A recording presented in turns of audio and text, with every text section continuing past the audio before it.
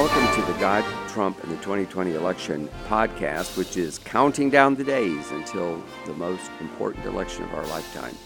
Hello, everyone. I'm Stephen Strang, and I wrote a book on that topic.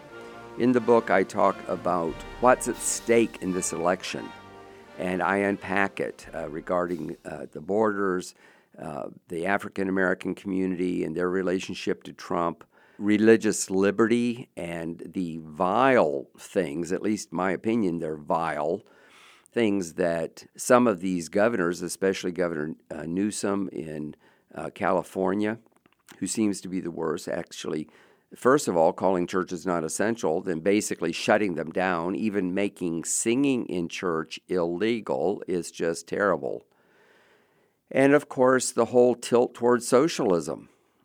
Taking away our health insurance and replacing it with government health insurance. I mean, the Green New Deal, which would outlaw fossil fuels, hello? If these people get in, it's going to be pretty bad. But I also talk about the spiritual aspect and the spiritual warfare. I believe as a Christian that you can only explain the vitriol and the hatred in spiritual terms. This is more than an election between Democrats and Republicans. It's almost between good and evil. And the people who are so vicious against Donald Trump don't like our values. They don't like us. They call us deplorables, but they just attack Donald Trump. He is he's our hero. Is that a good word to use? He's our defender. He believes that traditional values and American values and American greatness is something that needs to be cherished and preserved, and I so admire him for that. But there's also a chapter about what is Donald Trump really like. And while I interviewed him in 2016 and talked to him one time on the telephone in the process of trying to get a second interview, I don't know him real well, obviously. I have written about 400,000 words about him and over the last few years, and so I feel like I know him pretty well. But I quoted people who are around him and talk about how he's really a very nice person. He plays chess with Barron, his son, when he can. Family's very important to him. He's always saying thank you to people. He told a group of Christian leaders he wants to be the president that is remembered as praying more than any other, which was a very interesting comment, just the fact that he would say it. Of course, we can only speculate how much he prays because he's very quiet about it. He doesn't talk about it much.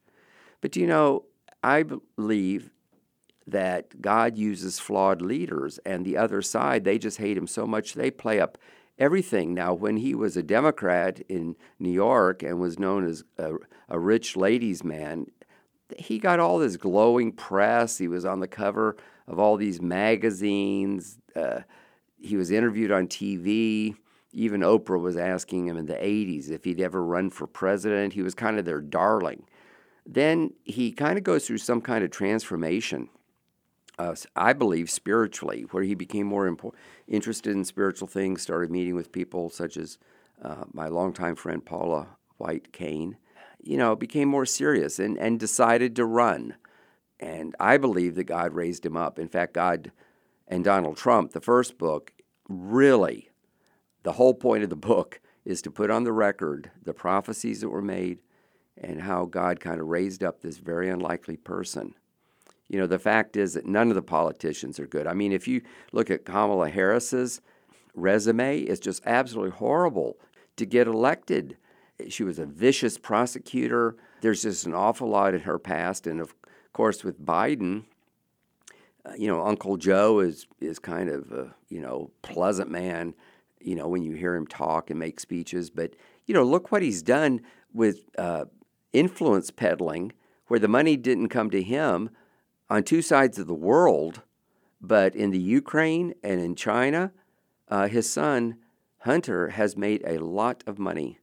And I think that those chickens are going to come home to roost because American people don't like our politicians getting rich or their families getting rich.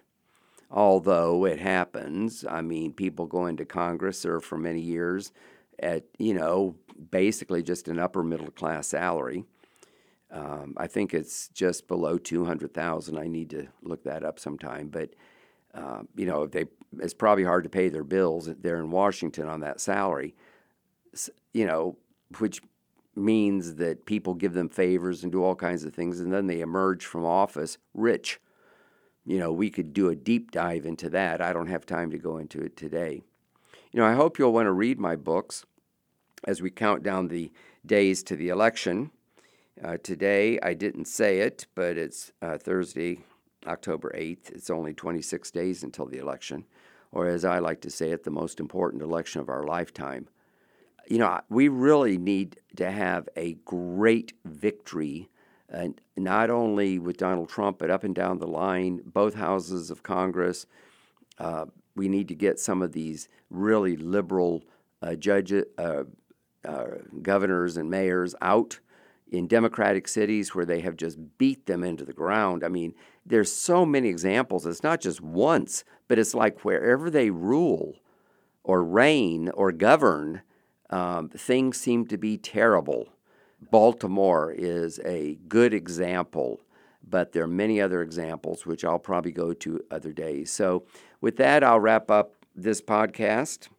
Only 26 or 27 days before the most important election of our lifetime. It depends on how you count the days, if you count the election or not. But it's not long, and a lot can happen. And we need to support Donald Trump.